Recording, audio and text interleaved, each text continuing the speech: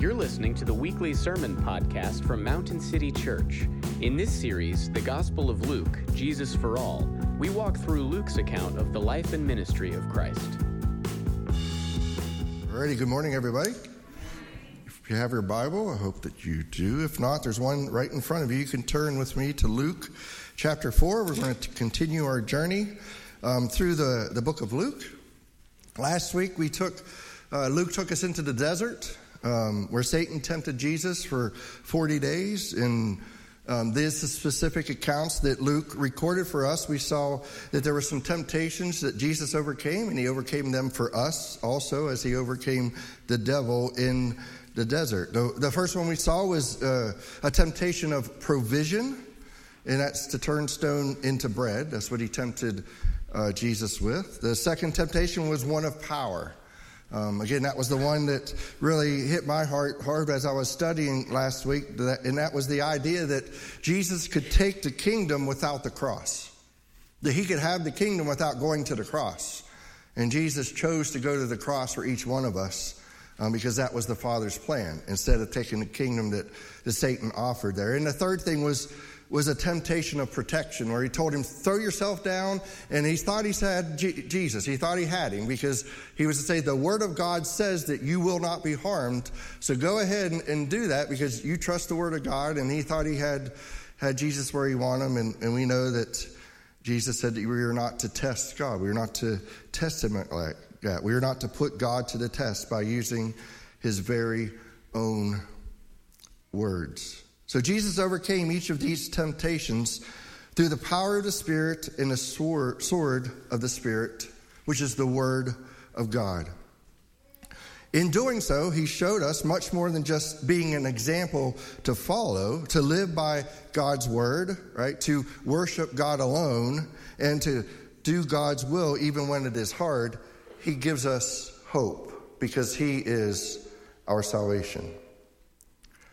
Much more than an example. He is in the wilderness as our Savior. Our Savior who begins the process of reversing the curse. The curse that Adam put on humanity through his disobedience, right? Remember, we're saying that in that desert, he reversed the curse.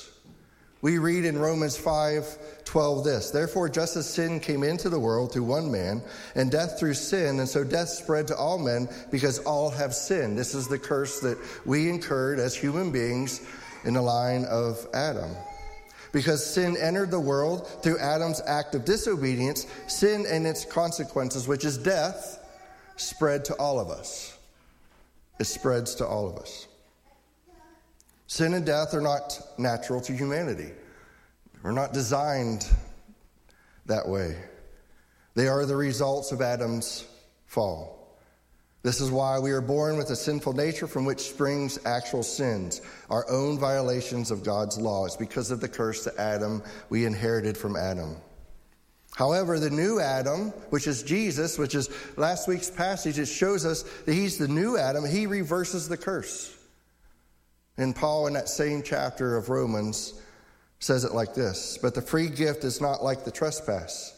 For if many died through one man's trespass, much more have the grace of God and the free gift by the grace of that one man, Jesus Christ, abounded for many.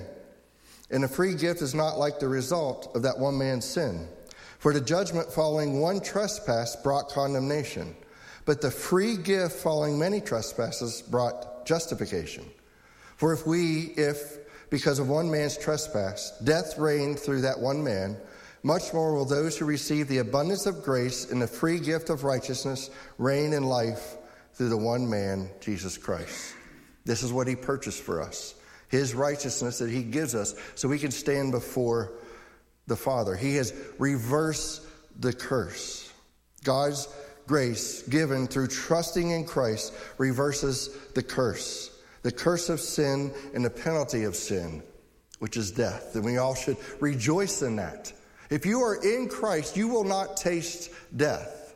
You will pass from this life to the next, seemingly. Close your eyes here and you'll be with Christ.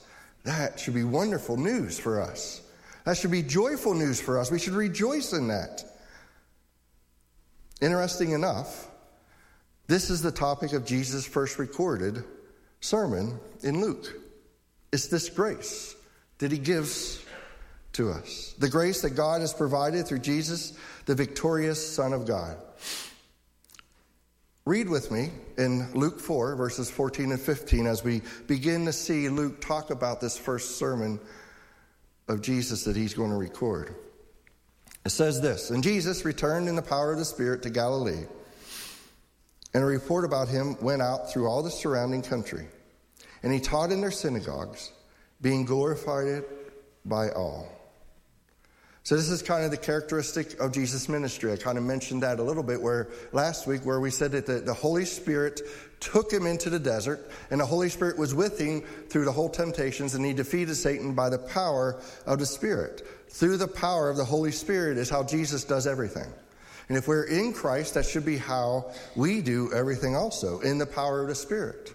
In our weakness, he is strong, and that's one of the ways it happens. It's through the power of the Spirit, relying on him and trusting in him to help us. So we have Jesus who is going to the region of Galilee, and he's preaching. He's under the anointing of the Holy Spirit. So from the stories of his baptism, which was incredible because all that was here heard this voice from heaven say, "This is my Father with whom I am well pleased." So now Jesus is starting to preach in all the different synagogues throughout this area. And it's quite interesting that the more he preached, the more popular he got. The more people wanted to hear what he said. They were amazed at what he was saying. What Luke says is he says that they were being glorified by all. That's what he was doing. He was being glorified by all. Now we know, if we just remember a couple weeks back, when we read in Luke 2:47, when Jesus was supposed to be with his parents and they were heading back home and he decided to stay in the synagogue because, where am I supposed to be? I'm supposed to be in my Father's house, right? That's where I'm supposed to be, but the timing was off. But I'm supposed to be in my Father's house. In Luke 2:47 we read, "And all who heard him were amazed at his understanding and his answers." So we're painting a picture where Jesus is going to synagogue in the area. Just think about our tri-state area here that covers, Pennsylvania. So he's going through all the different area, visiting all the different synagogues at the time, and he's preaching. And whenever they hear him speak, they are amazed at what he says.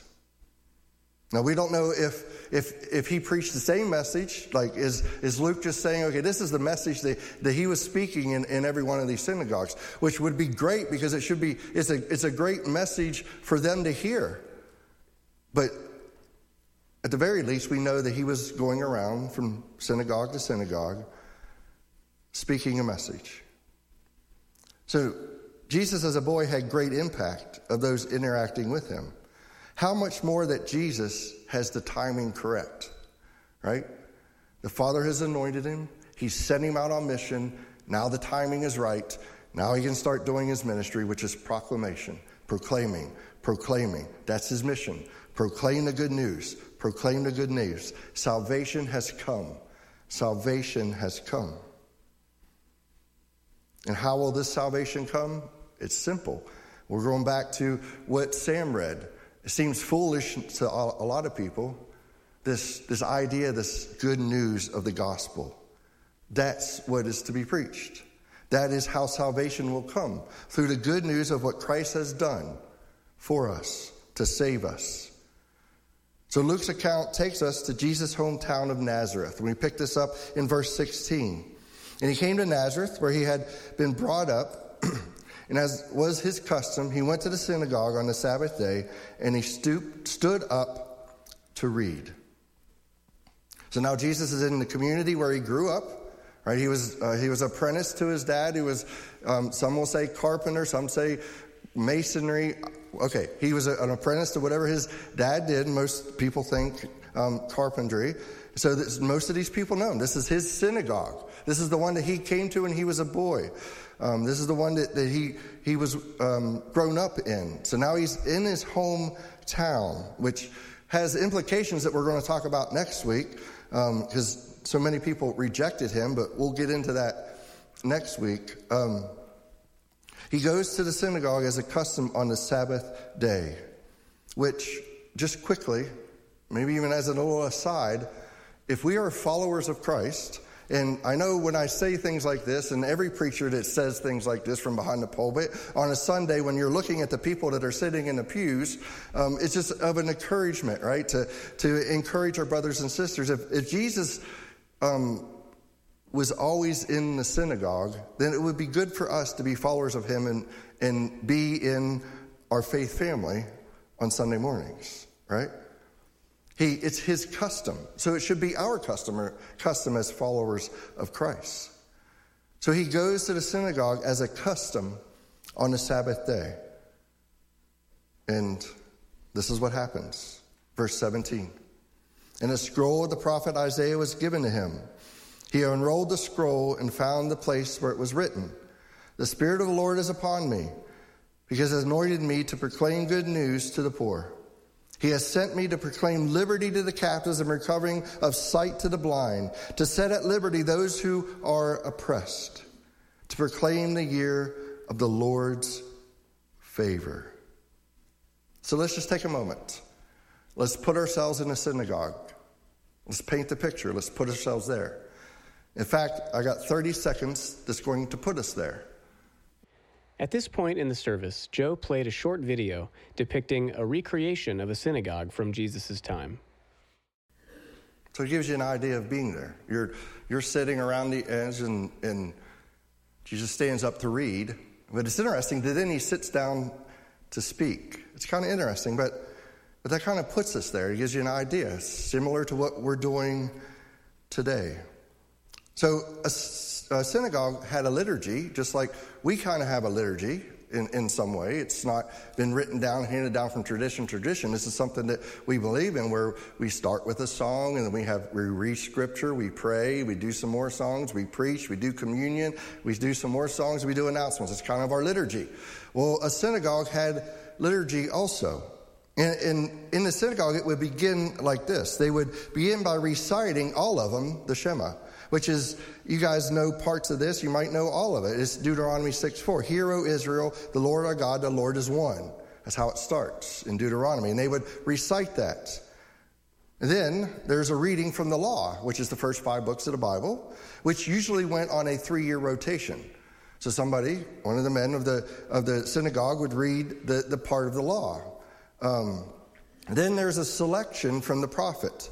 And now, there's no real, one person. It's usually the men of the synagogue, the men that was in the community. They would take turns, and then one person, they would pick something from the prophets to read. And that was what they're going to. They would pick something from the prophet to read, and then they would explain it or give an exhortation from that reading. Then they would close in a benediction and prayer. So it's kind of, now we're there. We're going through it. We've already read the Shema. Someone's already read the law, and now it's time to hear from the prophets. And Jesus stands up and he opens up the scroll. Now, look at what a scroll looks like. I know it's kind of hard probably from way back there. But look the way it's designed. There's some interesting things that's quite different from the way we have our Bibles or anything that we ever read. And what Jesus does, he opens up that scroll and he finds what we would call, he wouldn't call it that. He would just say, this is Isaiah's prophet, the whole thing. We would call Isaiah 61, 1 and 2, and then also at the very end, he read parts of 58:6. They wouldn't call it that. We would call it that. He would just call it, this is Isaiah's prophecy. Here's the whole thing, and I'm going to read part of it. I mean, just stop and think about the familiarity he had to have with his writings. What do you notice about that? There's no space in between the letters for words. There's definitely no chapter, and there's no verse numbers. And it just all runs together. But here he has this big scroll. The whole book of Isaiah is on the scroll. And he unrolls it to where he knows what he wants to say to these people. He knew the scriptures. He was in them often. It's pretty interesting. I find it fascinating. It's like, You know, we have the scriptures and numbers, and oftentimes I'm even like, okay, where is it? Because Google has ruined me, right? Google's just ruining. I just look it up on Google. No, where's it at? And find Malachi. Or okay, where's that at? Let me figure out where that's at. But he just opens the scroll up, where all the letters and everything is pretty fascinating. So once Jesus reads the passage, he sits down, and everyone watches him. I mean, you can feel the drama building. Here, Jesus, this guy that's been glorified in every synagogue in the area, he's finally come to our hometown, and he stands up and he reads this portion of the prophet Isaiah, and now he's going to speak to them. He's going to exhort what this says. People lean in. They're wondering, what will he say? And we read in Luke 4:21 what he says. And he began to say to them, today this scripture has been fulfilled in your hearing. Now many people will say, oh, that's the ultimate mic drop. Yes, okay. But if you read closely, what does he say? He says, and he began to say to them. So obviously there was much more that he said that we don't have. But Luke has given us the most important thing, because he's pointing us to Jesus and who he is. Today, this scripture has been fulfilled in your hearing. Now, this really doesn't mean much to us sitting here today reading this. Maybe you've already read this earlier this week and preparing for, as you've been reading through Luke along with us, and you're like, okay, so he quoted Isaiah. Well, if we understand what Isaiah was saying, we could see why that saying that this has been fulfilled in your hearing today is so important. So let's just quickly unpack that a little bit. Isaiah 61 prophesies the coming Messiah who brings the salvation of God. That's what he's saying. Salvation is coming. He's prophesying about the one who will come. And Jesus is saying, we got to keep this idea all the way through the rest of the sermon. Today, this scripture has been fulfilled in your hearing. It has been fulfilled. I am the fulfillment of that. Isaiah was talking about one that will bring salvation. I am the fulfillment of that. That's what he's saying. Isaiah says that the Messiah is anointed to do one thing primarily to do one thing, to preach or proclaim the good news. That is what a prophet does. He proclaims the words and the promises of God. And we see this in our passage today. You can look right back up and you can see where he says, I proclaim the good news, I proclaim liberty, I proclaim the year of the Lord's favor. Jesus is doing exactly what Isaiah, the prophet, said that he would be doing, the Messiah would be doing. He's proclaiming the good news that salvation has come and it's been fulfilled in me. So what exactly is Jesus talking about? Some have interpreted this idea of the good news to the poor. He's given liberty to the captives, to those that are oppressed, given sight to the blind. So how are we going to interpret this? How are we going to interpret who he's talking about and what he is talking about? Some have interpreted this purely. They've swung the pendulum, so to speak, over to one side really hard and said that it's a social or political statement. The references to the poor and oppressed, which has implication for the mission of the church and alleviating the suffering of people who are actually poor and imprisoned. Kind of swung the pendulum over here. And then there are some that have swung the pendulum way over here. And what they say way over here is this. They have interpreted it that is purely spiritual terms, right? They view the passage as a picture of the coming spiritual salvation from the Lord. This salvation anticipates a time when all people's brokenness because of sin will be restored and reversed by God's favor or grace through preaching. And when I want to argue that I think that it's in between. I think it's a both and. I don't think it's an either or. Because the Greek words that are used here speak to the social needs. And whenever you go back to Isaiah, a lot of those words, a lot of those Hebrew words speak to the spiritual end of things. So I think it's a both and. While Isaiah 61 foresees a salvific fulfillment, it also certainly, this text cannot mean less than the gospel going to the socially poor, imprisoned, and the oppressed. It has to be both and. He's talking about both, but don't get out of balance one way or the other. it has to be both and. I think we are helped to keep in mind that this text, again, this is where it helps to keep it in context. This text is not about us. It's not about the church. This text is about Jesus, right? The text is about Jesus. It's not a command to go and do for us. It reveals the identity of Jesus. Christ is the Messiah, the prophet who brings the announcement of God's kingdom breaking into the world. Now, who is this announcement for? Now we go back. This is who it's for. The poor, those in captivity, the blind, and the oppressed. That's who he's speaking to. So I think it's a both and. Is he talking to those that may not have a lot of material wealth? Absolutely. Is he talking to people that are actually in prison? Absolutely. Is he talking to those that are spiritually bound with sin? Absolutely. I think he's speaking to all camps here, at least from everything that I studied. So again, who is this announcement for? Let's unpack these 4 areas. The poor, those in captivity, the blind, and the oppressed. So who are the poor? Who are the poor that he's talking about? When Jesus spoke about the poor, he was referring to the common people of the land who lived in humble poverty. In biblical terms, the poor are the downtrodden and disadvantaged, helpless in themselves, and at the mercy of powerful people in adverse circumstances. So yes, he is talking to the social end of things.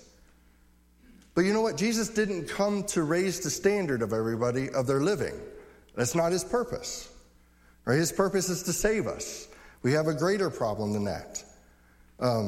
Although God does often make righteous people prosper, right? He blesses them. As they're righteously doing his will, he blesses them. Not saying into the extreme that those that preach the prosperity gospel go into, but he does bless us. And it's okay to use that language. It's like, I know maybe I'm just weird in that, where like I don't want to say that God blesses us as his children, because then everyone thinks I'm preaching a prosperity gospel. No, he does bless us. He loves us dearly. We are his children, and he does bless us.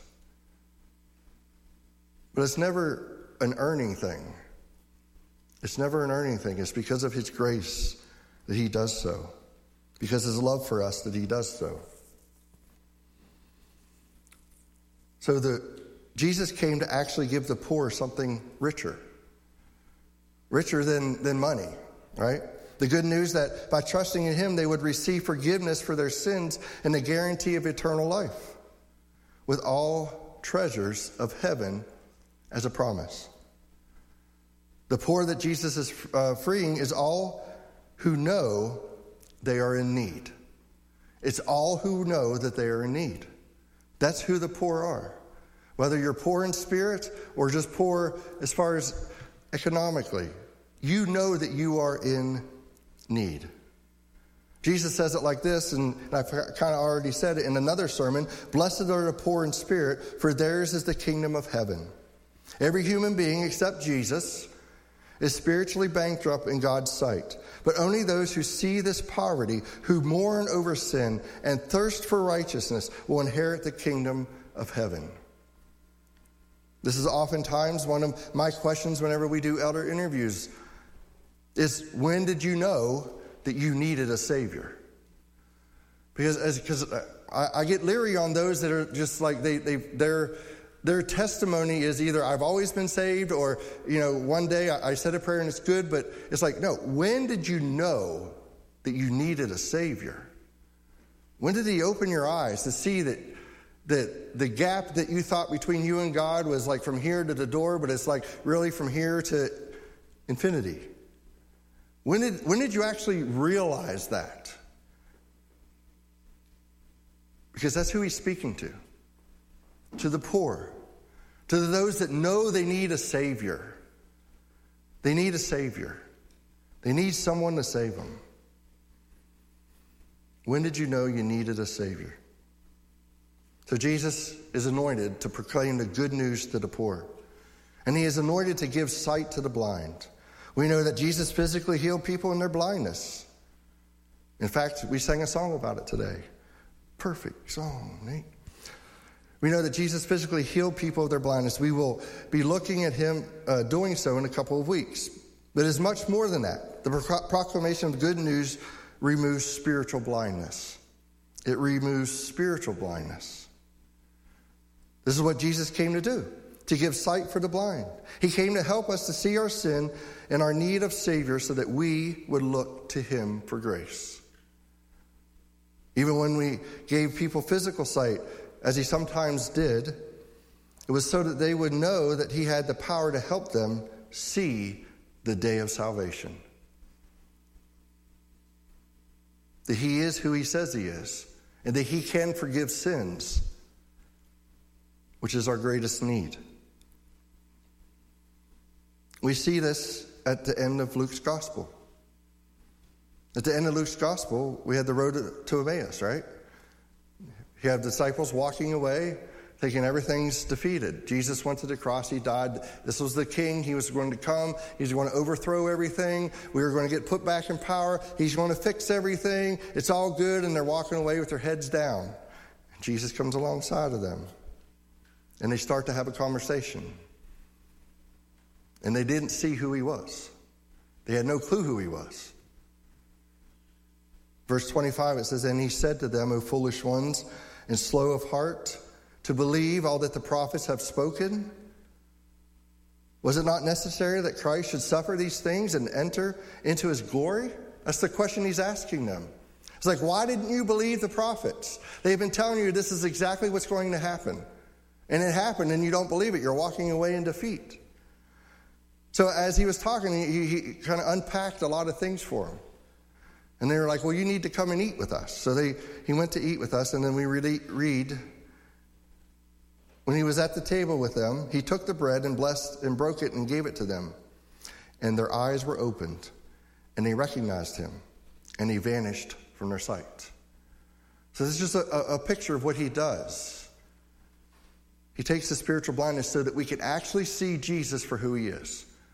So the college students are up at Deep Creek, and what we've been doing all weekend with them, and we brought one of Tim's friends, Isaac, in, who's done this many times. He's really good at what he does, and he's walking through the historical Jesus. Like, can we use the same historical things that we write history, the way we write history with, to see who Jesus is? And we've been walking through all these different things, but at some point will God change you so you can see him for who he truly is?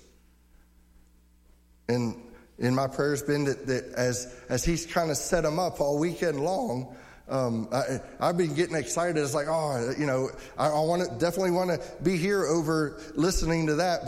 But I'm curious to see how is he going to, because he has them on the edge. Like, it's just been so good.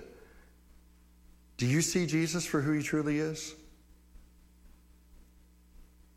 Do you see him as the Savior and the thing that you need most?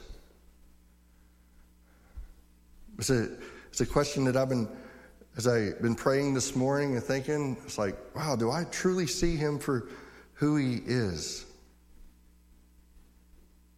And the thing is the way that happens, although Isaac, he was using many philosophy arguments and how we look at evidence and different things like that.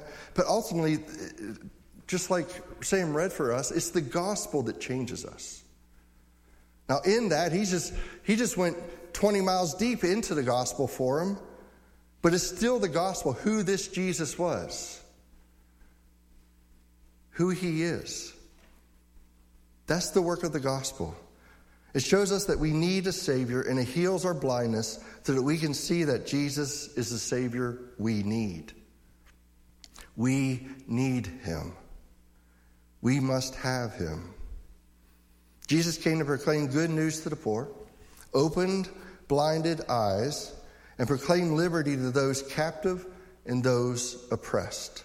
Jesus said he has sent me to proclaim liberty to the captives. This echoes the great text from Leviticus that rings out from Philadelphia's famous Liberty Bell. Proclaim liberty throughout all the land and to all the inhabitants thereof. The word Jesus used for captives referred originally to prisoners, captives in time of war. In the context of Leviticus and Isaiah, it also included people who sold themselves into slavery in order to pay their debts. They couldn't go to the bank and get a loan like we do whenever something in life comes, creeping up or the way that life is today. In order to buy a house, it's obviously large sums of money. So when those people when they got in trouble in that way, they couldn't just go to the bank and get a loan. They had to do something to pay their debts, and oftentimes they would give their services to another person.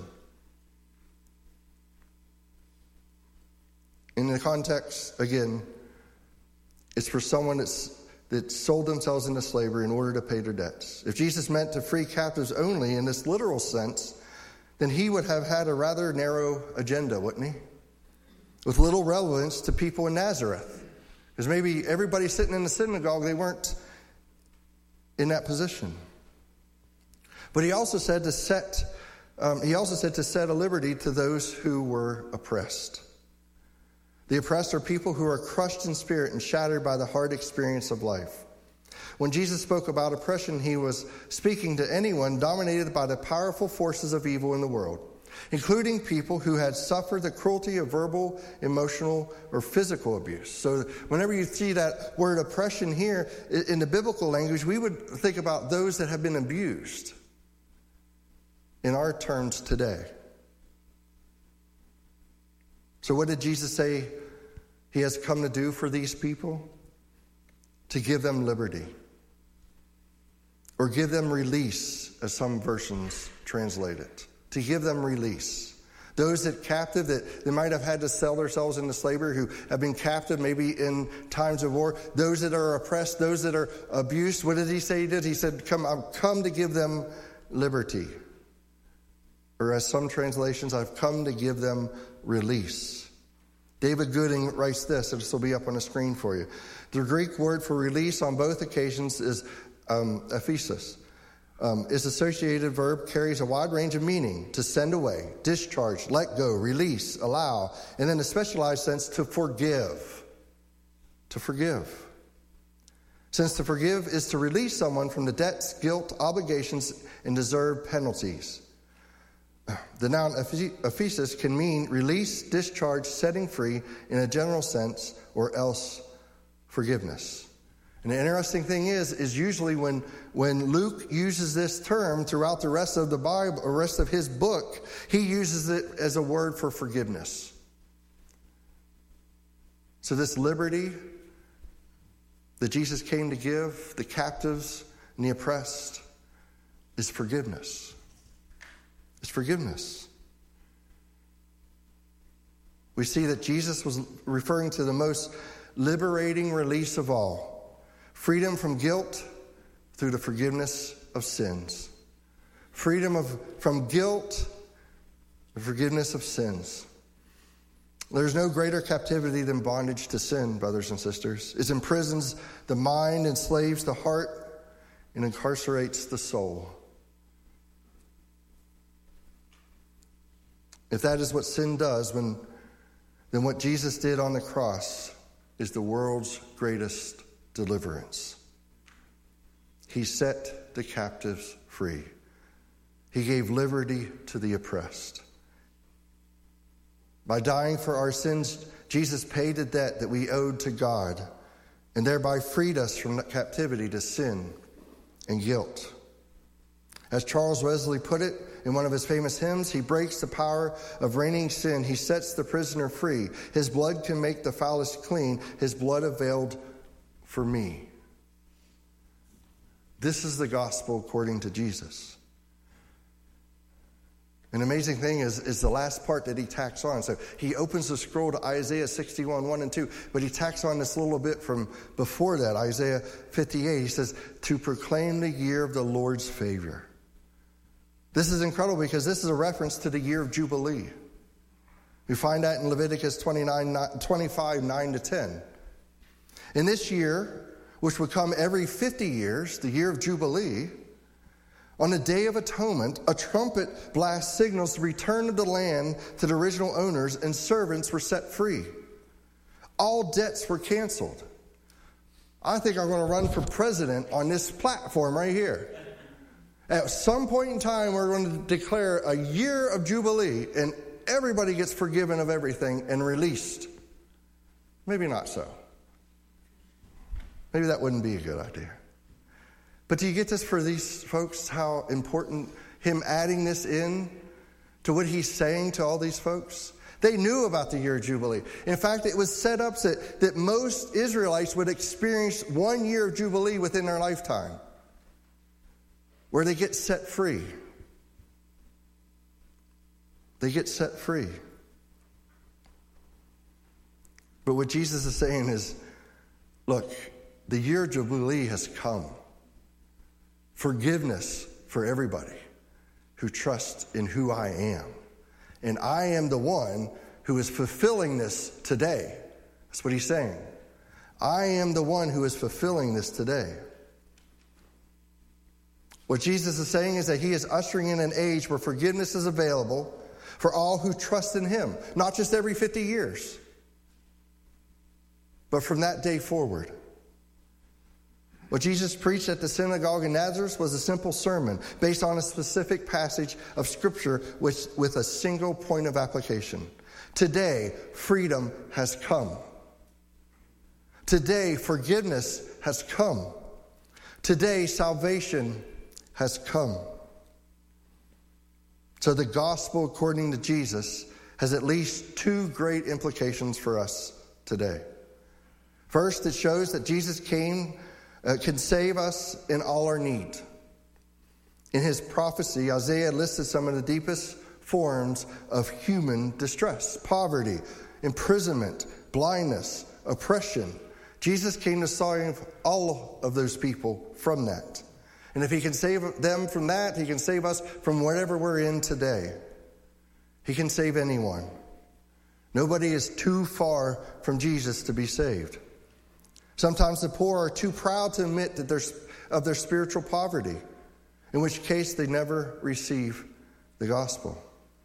Now, this is especially true in a country where our poor are rich compared to other countries. And the standard of living is so much higher. To actually have the heart to say that I am in need. But we are all poor. This is the great thing about the gospel. It doesn't matter how we humans divide things up. We are all poor. If only we see it. We have nothing to offer God except the crushing debt of our sin. That's all we have to offer, is the crushing debt of our sin. But Jesus offers us the richest of his grace. For you know the grace of our Lord Jesus Christ, that though he was rich, yet for your sake became poor, so that you, by his poverty, might become rich. The gospel of Jesus is for us in our bondage. We are held captive by all kinds of evil passions, foolish pleasures, sinful lusts, and selfish ambitions. What sins are keeping us captive? What guilt is enslaving our souls? Jesus came to set us free. By his death on the cross, our sins are totally and completely forgiven. By his resurrection, we have power in the Spirit to resist temptation and lead a progressively holier life. In our struggle with sin, we are called to believe in the good news of Jesus Christ. The good news, the gospel, what Christ has done is not just for way back here, it's for everyday stuff of life. The gospel of Jesus is for us in our blindness. Did you know that sin is the world's leading cause of blindness? It blinds us to the scriptures. We do not see the truth of God's word. It blinds us to our own sin. We do not see the need to be forgiven. It even blinds us to the Savior. We do not see the salvation that Jesus has to offer, we're going to see that next week when we look at the reaction of those people that were in his hometown in that synagogue. It blinds us to that. See, we do not see any of those things until Jesus comes to cure our blindness. It is only by the illumination of his Spirit that we are able to believe the Bible, repent of our sins, and trust in him for our salvation. If you are still groping around in spiritual darkness, then pray for Jesus to show you the light. And the gospel of Jesus Christ is for our oppression. He is our strong protector, and by his grace we are safe with him. He is the friend of the poor in spirit, the physician of the diseased heart, the deliverer of the soul in bondage. Jesus came to save us in all our needs, all of them. As his gospel is preached, he calls us to trust in him and be saved. That's what he's done for us. And from that gives us the second implication. The gospel that saved us is the same gospel that other people need. It's the same gospel that other people need. The same Holy Spirit that anointed Jesus has been poured out on us. Now we are called to proclaim his gospel to the people around us who are just as needy as we are. That's the great thing about the gospel. You're never up here and someone's down here whenever you're telling them the gospel. No, we're just two beggars telling each other where to go get food. And that food is him. It's Jesus. Now we are called to proclaim his gospel. We are called to proclaim his gospel. This is what we all need, the gospel according to Jesus, in all its saving, liberating power. If we want to see people's lives transformed, including our own, we need to give people the gospel. Do you believe the gospel? If so, it has lifted you up from the poverty of your soul, released you from captivity to sin, and helped you to see past your spiritual blindness. Now God is calling you to help others who have the same desperate needs. According to Jesus, what they need is the gospel. If we love Jesus and listen to him, we will give it to them. We will give it to them.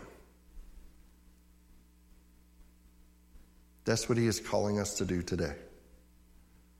Let's pray.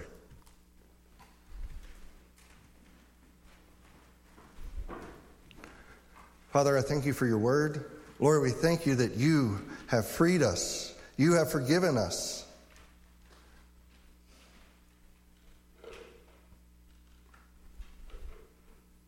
Father, I pray that if there's anyone here that you have worked in their hearts and they're like, yeah, I need a Savior today. Lord, I pray that they would trust in you. Father, for those that are in Christ who live in a fallen world, who are still working out their sanctification, maybe they're struggling with a sin, or maybe they just had a big blow up over the week, this past week, or maybe there's some test results that they're fretting about, Lord, they still need the good news of the gospel. That no matter what this life brings upon us, you have freed us. You have taken away the curse. We live forever. We will be with you forever. We still need the gospel. Be reminded of all that you have done for us. The good news. That on that day and on this day, because you have already completed the task and you are praying at the right hand of the Father for each one of us. This day could be the day of salvation for someone. And Lord, this day could be the day where we take our burdens to the cross. We're reminded that you have freed us from sin, and you freed us from all the things that this world puts on us. Lord, I pray that we would do so. In Jesus' name, amen. Thank you for listening to the weekly sermon podcast from Mountain City Church. To learn more about our church, visit our website at mountaincty.church. Thanks again, and may the Lord bless your week.